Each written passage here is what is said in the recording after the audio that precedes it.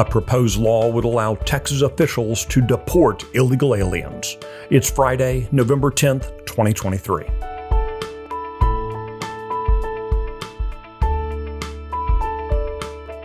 Texas Scorecard presents the day's first news for the Lone Star State. The Texas Minute, with your host, Michael Quinn Sullivan.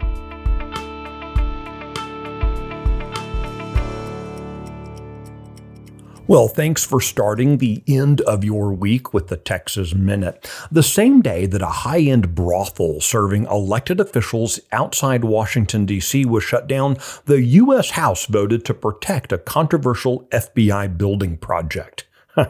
There are no coincidences. We'll get to that coming up. You can file this under Elections Have Consequences. Earlier this week, voters rejected a constitutional amendment that would have raised the mandatory retirement age for Texas judges from 75 to 79. As a result, the Chief Justice of the Texas Supreme Court will be forced to retire next year when he turns 75.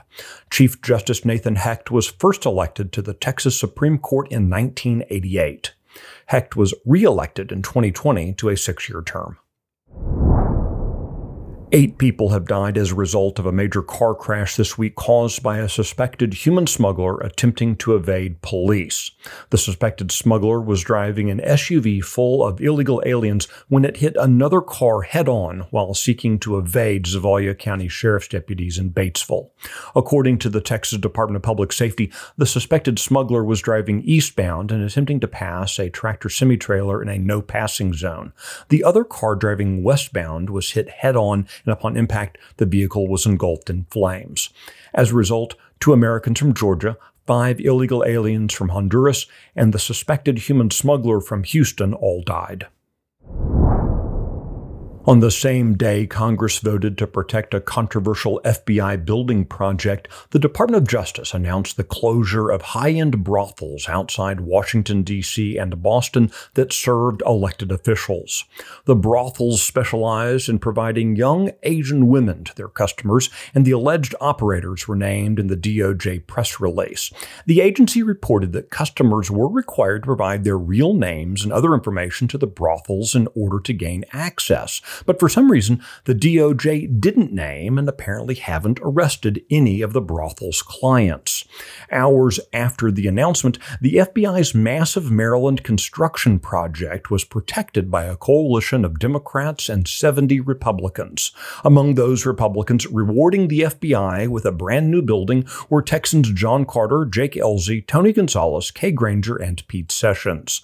The FBI and DOJ have been weaponized in recent years against the citizenry. For a long time, it's been known that the FBI kept files on the sex lives of congressmen, especially during the tenure of J. Edgar Hoover, for whom the current FBI headquarters is named.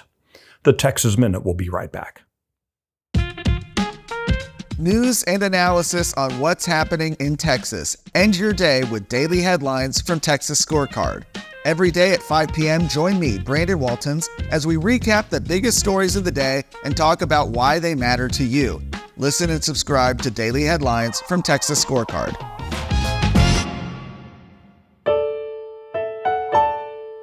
As lawmakers consider border security legislation during this 4th special session of the Texas Legislature, one proposal would create a criminal penalty for illegal entry into or illegal presence in Texas.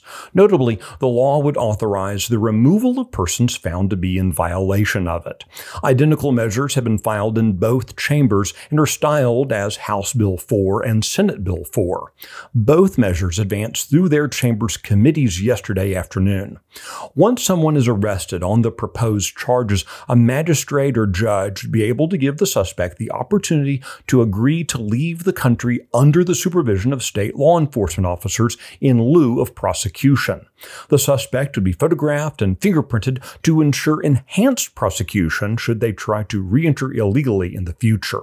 The proposed statute would also provide civil immunity from federal prosecution for local and state officials, employees, and contractors implementing the law. You can check out the details of this story and the others mentioned today, as well as find the latest news and commentary at TexasScorecard.com. These articles were originally reported by Sydney Henry, Brandon Waltons, and Emily Medeiros. Tomorrow, of course, is Veterans Day. I hope you'll take the opportunity to not only thank the veterans you know, but to think about how we can each work to ensure our republic remains one worth serving. The Texas Minute was produced today by Walker York in the 1836 studios. I look forward to seeing you out around Texas. Have a great weekend. Thanks for listening to the first news of the day for the Lone Star State. This has been the Texas Minute with your host, Michael Quinn Sullivan.